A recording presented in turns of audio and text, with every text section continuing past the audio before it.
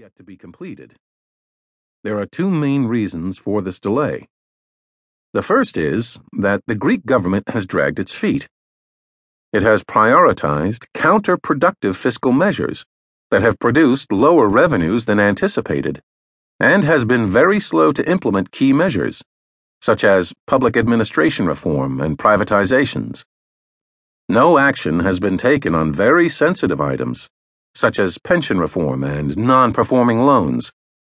What is more, Tsipras has gone on record saying that he does not believe in the policies that he agreed to implement.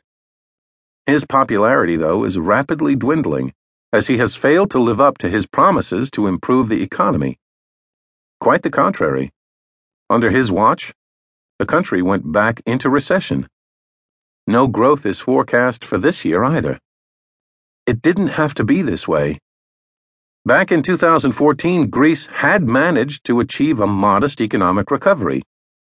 It had recapitalized its fledgling banking sector, attracting several foreign investors, returned to growth after years of recession, and had successfully tapped financial markets.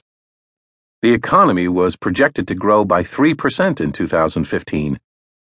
But Greece's botched negotiation in the summer of 2015 brought back the Grexit specter, causing a deposit flight in excess of more than 36 billion euros that gutted the banks and pushed the country back into recession, albeit a less severe one than originally feared, a mere 0.3% compared to projections of 2.7%. Yet the damage was much deeper than this number suggests. The introduction of capital controls led to the flight of thousands of Greek businesses abroad, pushed Greece out of international financial markets, and kept it out of the European Central Bank's quantitative easing program, the only Eurozone member left out.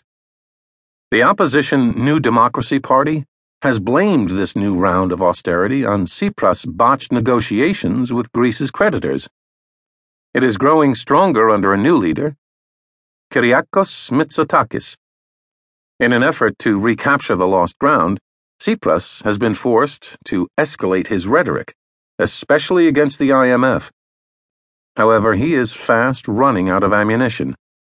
The second reason for the delay is related to internal disagreements within the creditor camp, the IMF on one side and the Europeans on the other. The IMF considers Greek debt to be unsustainable and has called for generous debt relief. It has also made the case for less punishing and more realistic fiscal targets. Under the terms of the bailout, Greece is supposed to pass measures to create a primary budget surplus of 3.5% of economic output by 2018, which the IMF does not consider realistic. Yet any discussion of debt relief is a lightning rod for Germany and most Eurozone states. Greece's European creditors could opt to go it alone without the IMF. However, they have insisted on keeping the IMF in the process, as a credible bad cop for Greece's reluctant government. Indeed, the IMF is seen as less amenable to the kind of lenient implementation that often characterizes EU policymaking.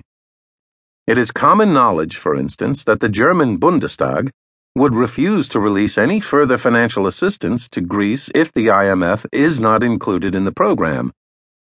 To make things even more complicated, or absurd, the Greek government has lashed out against the IMF, despite the IMF's more generous policy positions. Simply put, Athens prefers the potentially lax enforcement of stringent European austerity targets over the strict enforcement of more lenient IMF targets. Indeed, Athens tried to take advantage of a leaked phone conversation between two top IMF officials, in which they discussed how to get German Chancellor Angela Merkel to either ease Greece's debt burden or lose the IMF's participation in its bailout. However, if the plan was to divide and conquer Greece's creditors, it quickly proved to be yet another miscalculation on the part of the Tsipras government.